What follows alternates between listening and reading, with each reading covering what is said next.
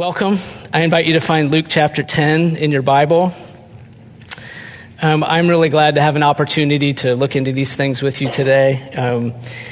If you're just joining us for the first time, or maybe the first time in a long time, we're studying the Gospel of Luke through the lens of what does it look like to live as citizens of the kingdom of God. And we've been learning all these different things as we've been going through the Gospel of Luke, picking out what should my life look like if I'm a Christ follower, representing him now at this time on earth.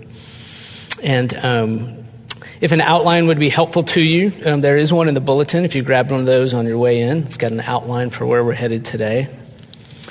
If you have found Luke chapter 10, we're going to begin in verse 1 and read through verse 20. And before we read, let me just say this about what we're going to read today.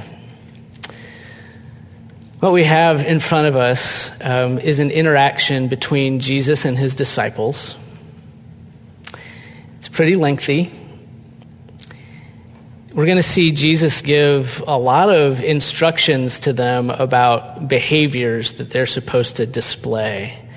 He's going to send them out to do a particular job, and he's got lots to say about outward behavior, like do this and don't do this. When you're out there, behave in this way and don't behave in that way. That's at the beginning of the interaction. But what we see at the end is the more important work of Christ shaping their heart, shaping their hearts on the inside. He's forming his disciples at the soul level. And I wanted to take a minute to point that out because it's really easy when you are involved in church life and around other people of faith and other Christ followers. It's really, really easy as we grow up to have the idea that this whole thing is all about the behaviors that we display outwardly, like doing the right things and avoiding the wrong things. And what we find here is that Christ is really interested in shaping us on the inside, at the soul level. Because you know as well as I that a Christian can, on the outside, look like they're doing all the right things and avoiding all the right things, but be very ugly on the inside. And that's a great tragedy, and that's what we're trying to avoid. And so what I want to invite you to today is the work that Jesus wants to do, shaping you on the inside, at the soul level. Jesus is teaching on pride. That's our subject today. And pride is something that happens on the inside. Is that ever a struggle for you? It's a big struggle for me. And if you could use some additional forming in that area, if you could benefit from listening to what Jesus has to say about pride, that's exactly what we have in front of us today. Where are you going to go out and find a book that can teach you how to deal with pride? I don't know where in the world I'd go to find that if we didn't have the words of Jesus to teach us how to handle that issue, okay? That's what's in front of us today. We're going to start in verse 1. We're going to read through verse 20. If you're able to stand for the reading of the word, I want to invite you to do that, to honor God's word. This is what we find. Luke 10, beginning in verse 1. After this, the Lord appointed 72 others and sent them on ahead of him, 2 by 2, into every town and place where he himself was about to go. And he said to them, the harvest is plentiful, but the laborers are few. Therefore, pray earnestly to the Lord of the harvest to send out laborers into his harvest. Go your way. Behold, I am sending you out as lambs in the midst of wolves. Carry no money bag, no knapsack, no sandals, and greet no one on the road. Whatever house you enter, first say, peace be to this house. And if a son of peace is there, your peace will rest upon him. But if not, it will return to you. And remain in the same house, eating and drinking what they provide, for the laborer deserves his wages. See, he's taking them through lots of outward instructions, isn't he? Okay, this is verse 8. End of verse 7. Do not go from house to house. Whenever you enter a town and they receive you, eat what is set before you. Heal the sick in it and say to them, the kingdom of God has come near to you. But whenever you enter a town and they do not receive you, go into its streets and say, even the dust of your town that clings to our feet, we wipe off against you. Nevertheless, know this, that the kingdom of God has come near. I tell you, it will be more bearable on that day for Sodom than for that town. Woe to you, Chorazin! Woe to you, Bethsaida! For if the mighty works done in you had been done in Tyre and Sidon, they would have repented long ago, sitting in sackcloth and ashes. But it will be more bearable in the judgment for Tyre and Sidon than for you. And you, Capernaum, will you be exalted to heaven? You shall be brought down to Hades. The one who hears you hears me, and the one who rejects you rejects me. And the one who rejects me rejects him who sent me. The 72 returned with joy, saying, Lord, even the demons are subject to us in your name. And he said to them, I saw Satan fall like lightning from heaven. Behold, I have given you authority to tread on serpents and scorpions and over all the power of the enemy, and nothing shall hurt you. Nevertheless, do not rejoice in this, that the spirits are subject to you, but rejoice that your names are written in heaven. Merciful Father, we are so full of sins, but you are full of mercy.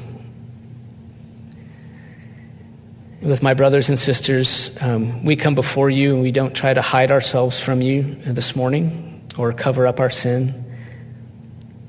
We place ourselves fully in your kind and just hands, knowing that the ransom for our sins has been fully paid by your beloved Son, Jesus. And so without fear, we submit our hearts and ourselves to you today to be further formed by your loving hands.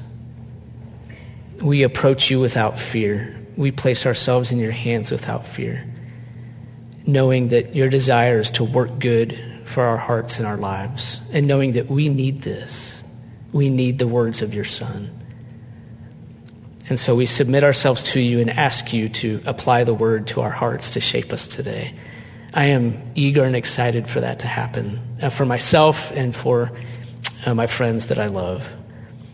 And so we ask you to do that work in Jesus' name and for his benefit and for his glory. Amen. All right, please be seated. Okay, well, as I said, we're learning about pride. The first thing that we see here, and this is the first point in the outline that you've got, and this is the bulk of the section, verses 1 through 17, what we see is the opportunity for pride.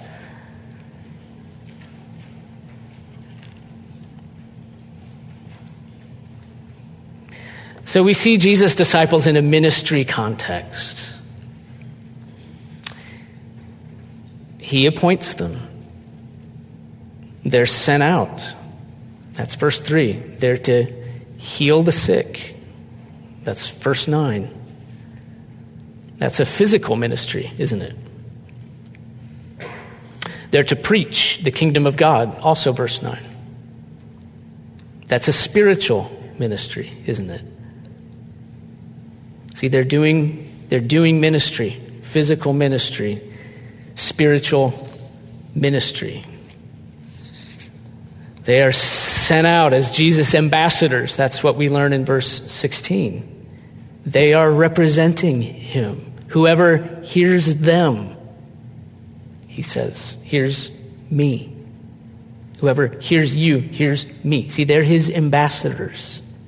They're representing him out there in all the villages to people through physical and spiritual ministry. And regarding that situation, we can make two really important observations. Number one, obviously, we've been called to the same thing. That's us too, to be out there as Jesus' ambassadors doing physical and spiritual ministry. So we're in the same boat. There's something for us to learn here. We're called to the same thing as they've been called to.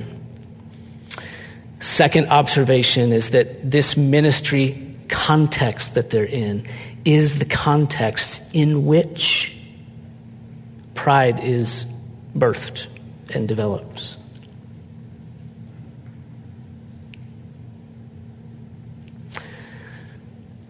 It's interesting, isn't it, that before they go out, Jesus tells them about the dangers that they're going to face while they're out there. Verse 3, behold, I'm sending you out as lambs in the midst of wolves. That's a danger. There is real physical danger involved going out and representing Jesus to people. That's particularly true in some parts of the world. There's real physical danger involved. Lambs in the midst of wolves. He warns them of this other kind of danger that they could face. This one is probably something that hits closer to home for us, the danger of rejection. He gets to that in verses 8 through 12, the danger of people not receiving you, rejecting relationship. I don't want anything to do with you. See, that may be more of a danger for us when we represent Jesus. Maybe it's not so much the physical danger as rejection of relationship. But the really interesting thing is that when the disciples return to Jesus at the end of their mission, verse 17, when they return to Jesus, they're not completely out of danger yet. They're with Jesus, but still in danger. It's just a different kind of danger. It's the danger of pride. It may have started all the way back at verse 1. We read that he appointed them. He appointed 72, not 73, not 74. You know what that means? Some people were left out, but some were chosen. Can you imagine being one of the chosen ones and looking over at that group over there that wasn't chosen? And wouldn't it be the most natural thing in the world to look at yourself and say, wow, he sees something special in me that's not in him or her. I have been chosen by Jesus to get to go. And they got special instruction. They got special training. They got special time with Jesus that the others didn't get. They got a special mission. They even got special power. Heal the sick. Can you imagine being part of that group and being invested with a special power to go and heal the sick and have demons be subject to you? Subject to you in Jesus' name? Who would not have an inflated view of self in that situation? I think we get the point. I don't think I need to spend any more time convincing you that ministry is an opportunity for pride. I think the chances are good that at some point in your experience you have understood that and know that feeling of, hey, I don't know, but I'm pretty sure I just taught the best lesson on Nehemiah 1 that's ever been taught before in a Sunday school class. Or didn't I just knock it out of the park with that solo? It's amazing how quickly our thoughts turn to how impressive we were, or how impressive we're hoping that we were. And whoever worries about what kind of an impression Jesus made, we're so worried about what kind of an impression that we made. So we see these 72 come back to Jesus and give their report.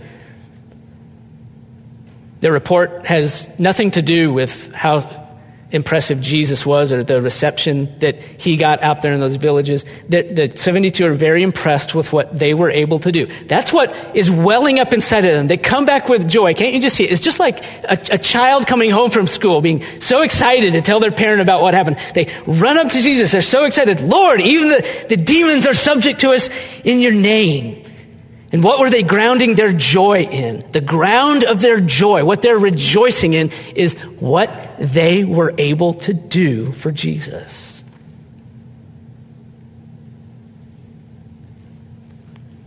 That's what they were rejoicing in, what they were able to do.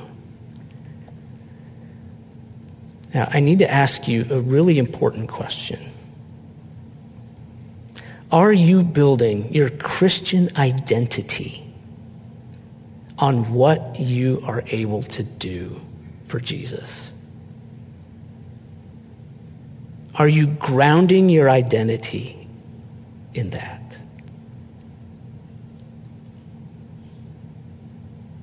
On what you're able to do for him? Things like, I am a preacher. I am a teacher. I am a missionary. I lead the Bible study. I'm a Christian artist. I'm on the board. I lead this ministry. I'm a pastor. I'm a scholar. I'm a Christian author. Just asking you, are you building your identity on? Are you finding your joy? Are you grounding your joy in what you're able to do? It's a very natural thing to do. We see it happen here in Luke 10, all the way back here. Grounding their joy in what they are able to do for him.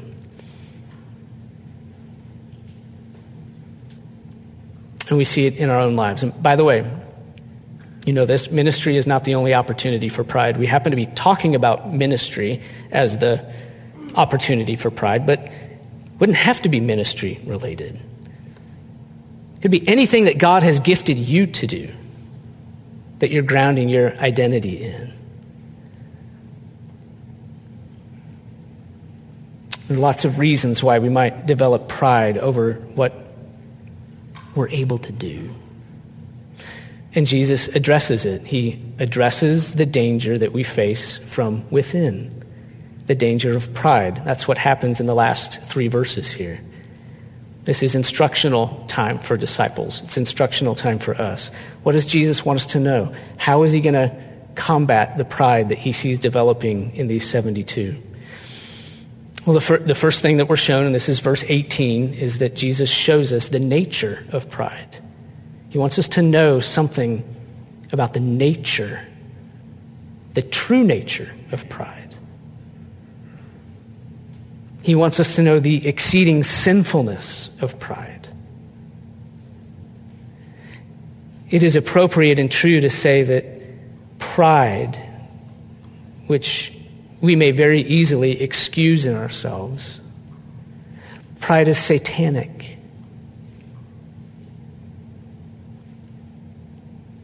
If someone asked you to sit down and list the top 10 things that look around you and list the top 10 ways that you see satanic activity around you,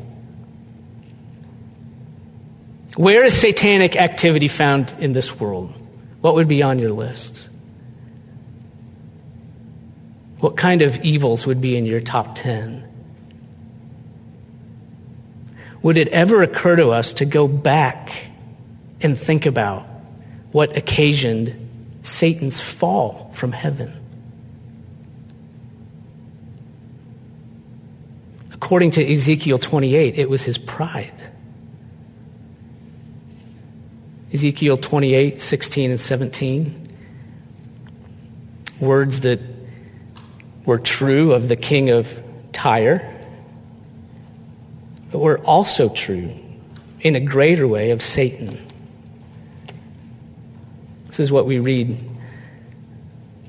I cast you as a profane thing from the mountain of God, and I destroyed you, O guardian cherub That's an angel. That's a classification of angel, a cherub. I cast you as a profane thing from the mountain of God. I destroyed you, O guardian cherub, from the midst of the stones of fire. Your heart was proud because of your beauty. You corrupted your wisdom for the sake of your splendor. I cast you to the ground. The testimony of the scriptures is that Satan, who was created good, a good angel, became infatuated with himself, with his own beauty, his own splendor. God had created him that way, but instead of giving glory to the God who made him, he gloried in his own beauty, in his own splendor. He gloried in who he was. He became proud. In what I think is one of the most intriguing statements in all of the scriptures, Jesus states, I saw Satan fall like lightning from heaven. Pride was the sin that occasioned the fall of Satan.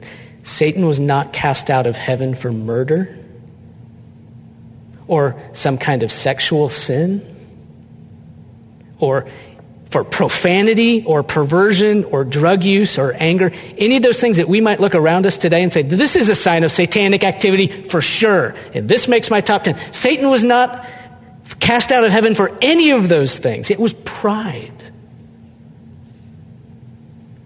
Pride, therefore, is of Satan. At some point, we just have to get real and be honest with ourselves and say pride is satanic. It has to be. That's the true nature of pride. Someone has to tell us the true nature of pride. Because we're very likely to look around and see the influence of Satan everywhere except in ourselves. When it may very well be that we, people who are close to God, like Satan was, and people who are close to Jesus, like these 72 were, are the ones displaying the most Satan-like attributes.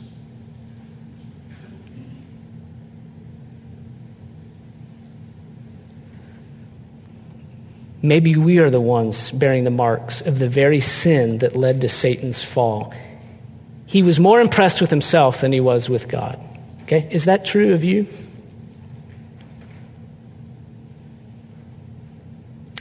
Maybe not all the time. I think that may not be our continuous disposition. I think most of us go through seasons where anger and pride and lust just flash. They may be greater or lesser at any given time. These sins tend to flash in us like lightning. Lust may flash in you like lightning. Anger may flash like lightning. Not your continuous disposition, but it flashes. And pride may flash in you like lightning. You may do some ministry. You do a lesson or a prayer. You pray in public or a song. And like lightning, pride silently whispers to you in that moment. It just flashes into your mind and heart. It whispers to us, it's you. The gift is in you. Look how much people adore you. Aren't you beautiful? Aren't you wonderful?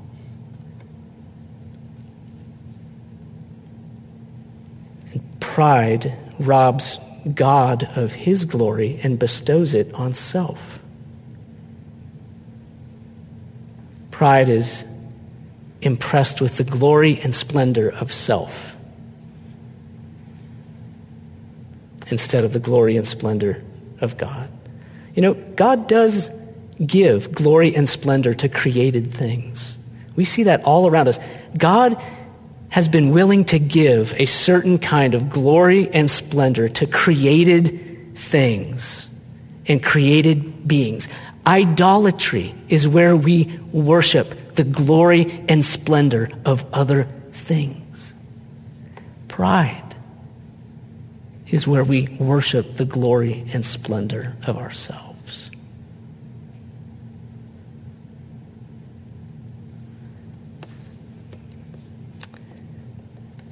And I think the truth is that most of us lament the pride that we see in ourselves.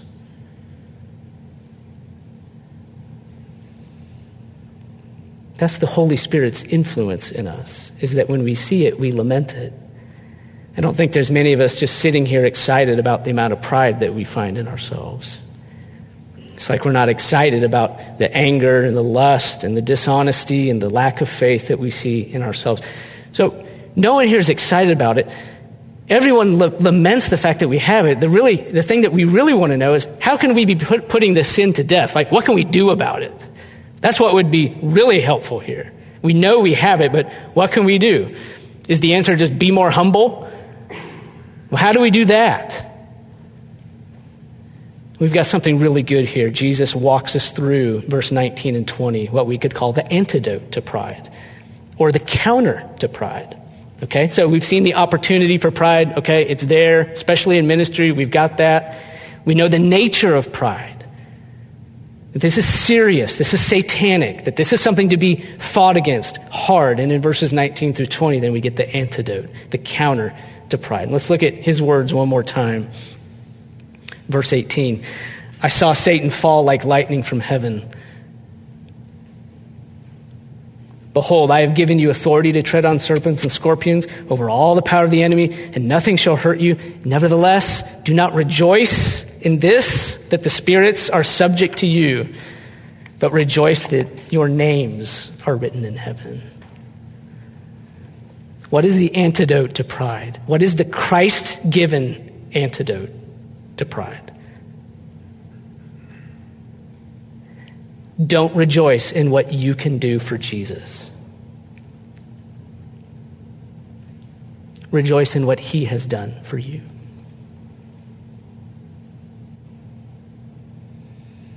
That's the antidote. Don't rejoice in what you can do for Jesus. Rejoice in what he has done for you. What has Jesus done for you? He has inscribed your name in heaven. By his redemption on the cross, disciple, by his redemption on the cross, Jesus has secured your place in God's presence forever. You, Christian, have been redeemed. And that is the great contrast in this passage. That Satan fell from heaven, and your name has been inscribed in heaven. Do you see the double use of that word? That Satan fell like lightning from heaven, your name is inscribed in heaven. That is the great contrast here. That for Satan, for the fallen angels, there is no redemption. Satan fell because of pride and will not be redeemed. Cast out of God's presence forever. In you, Christian, although God was under no obligation to redeem humanity, that you and me, even though we bear the same satanic mark of pride in being more impressed with ourselves than we are with God, even though we commit the same sin as humans that Satan committed as a fallen angel, God has chosen to redeem humanity. That you do have a Redeemer. And that having been brought back to God your Creator by Christ, you will never leave his presence, ever. Your names are written in heaven. That's a figure of speech. What does it mean? It means security. That is the overwhelming sentiment of this statement by Jesus. Your names are written in heaven, inscribed. unerasable. You will not fall like lightning from heaven because of your sin against God. You will not fall. The fall has already happened. It happened in Eden through Adam and Eve. The fall has already happened, and the redemption has already happened at the cross. And no amount of successful ministry can move you 1 inch closer to God. And no amount of unsuccessful ministry or sin can move you any further from God. The one who is in Christ has their name written in heaven. Eternally, you are secure. Therefore, do not rejoice in what you can do for Jesus. Rejoice rather in what he has done for you. Now, do you think you can build your identity there? Do you think you can make that the ground of your joy? Not what you do personally for him with your life, but what he has done personally for you with his life. Can you bear that in your mind the next time you get up to perform, say the prayer, teach the lesson, sing the song, preach the sermon, whatever?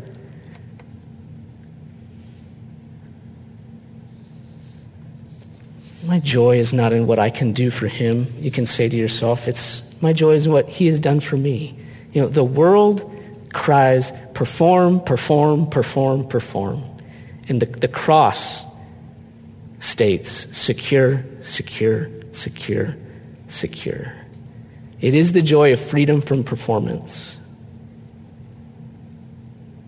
It is indelible grace. It is bottomless mercy, redeeming love, and eternal security. He tells them, your names are written in heaven. When pride flashes into your thoughts and you become really impressed with what you can do, let your mind go back to the word of Christ. Make it very personal for yourself. Do not rejoice in this, but rejoice that your name is written in heaven. That's who you are. One whose name is written in heaven. Not what you can do, what he's done for you. All right? Amen.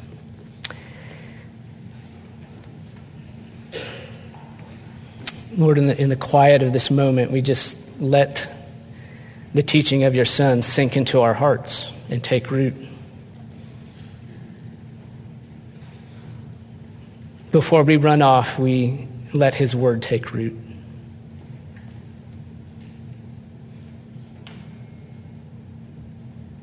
Write this on our hearts, Lord. It's not what I can do for him. It's what he has done for me. Would you help us find our joy there, our identity there, the security that is ours because of the redeeming blood of Jesus Christ, our Savior. And then let's go minister from that strength and from that joy. Help us give that gift to other people, just being in the presence of a secure person whose joy is found not in what they can do, but that Christ has done it all for them. It'll be a good way for us to live in the kingdom. And all the glory goes to your Son. Pray in his holy name. Amen.